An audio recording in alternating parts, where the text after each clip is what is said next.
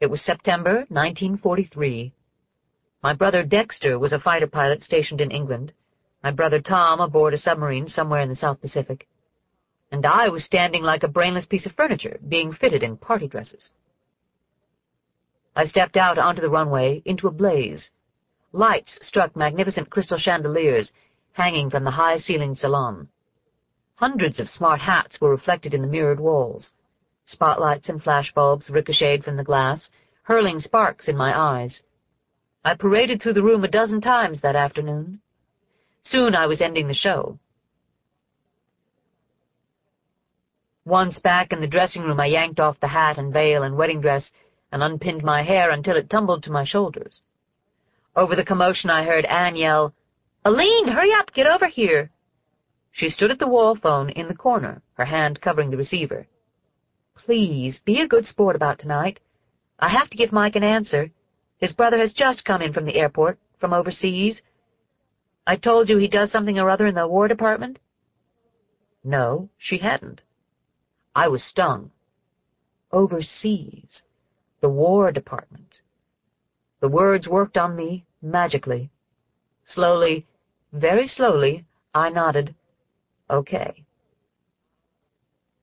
We arrived late. Come on in, Mike drawled. "Sorry, we'll have to eat immediately because the spaghetti is just about ready."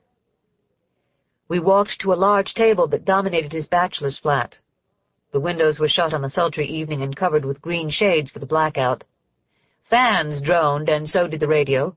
It always seemed to be on everywhere one went, the war news a constant backdrop to conversation.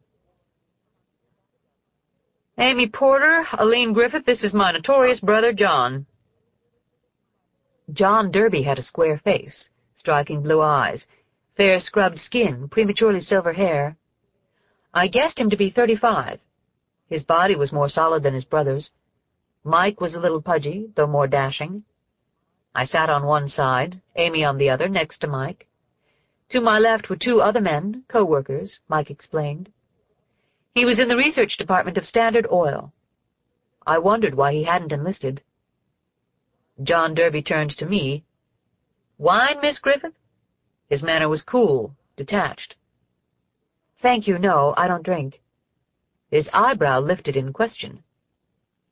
"Ever?" I said. He turned away. It quickly became evident that neither Amy nor I was expected to participate, as the men bantered and argued about the strategies of their heroes and villains of the war, from Patton to Rommel, Roosevelt to Hitler.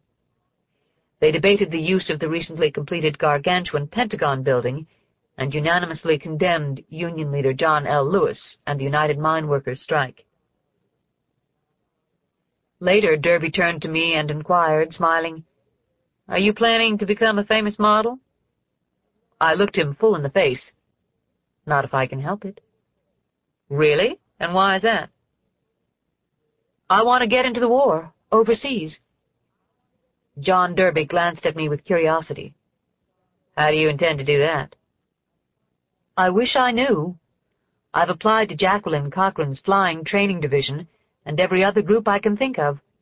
I'm always told the same thing. Too young. But there has to be a way."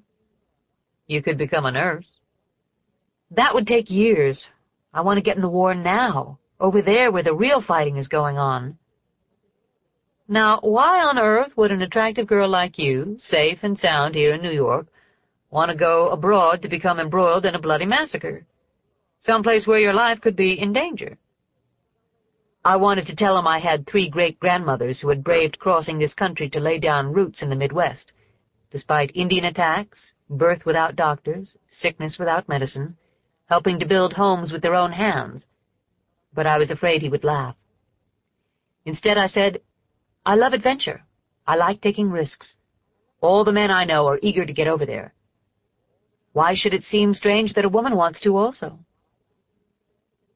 I started to turn my back when he said, "Girls your age are usually dreaming of getting married and having children. Aren't you in love?" It was beginning to be a boring evening. "What's that got to do with it?" "Well, it is a factor." "Well, it's not. As it happens, I'm not in love. But even if I were, it would make no difference. The first part may have been a lie. There was Tony, an intern at Bellevue, whom I liked a lot. But the second part was true. John Derby studied me in silence. Then he said, "Do you know any foreign language?" "In college I majored in French and minored in Spanish." "Oh." We smiled slowly at one another. "Well, Miss Griffith, if you're really serious about a job overseas, there's a slight possibility I can help." I looked at him with new interest. "If you should happen to hear from a Mr. Tomlinson," he said,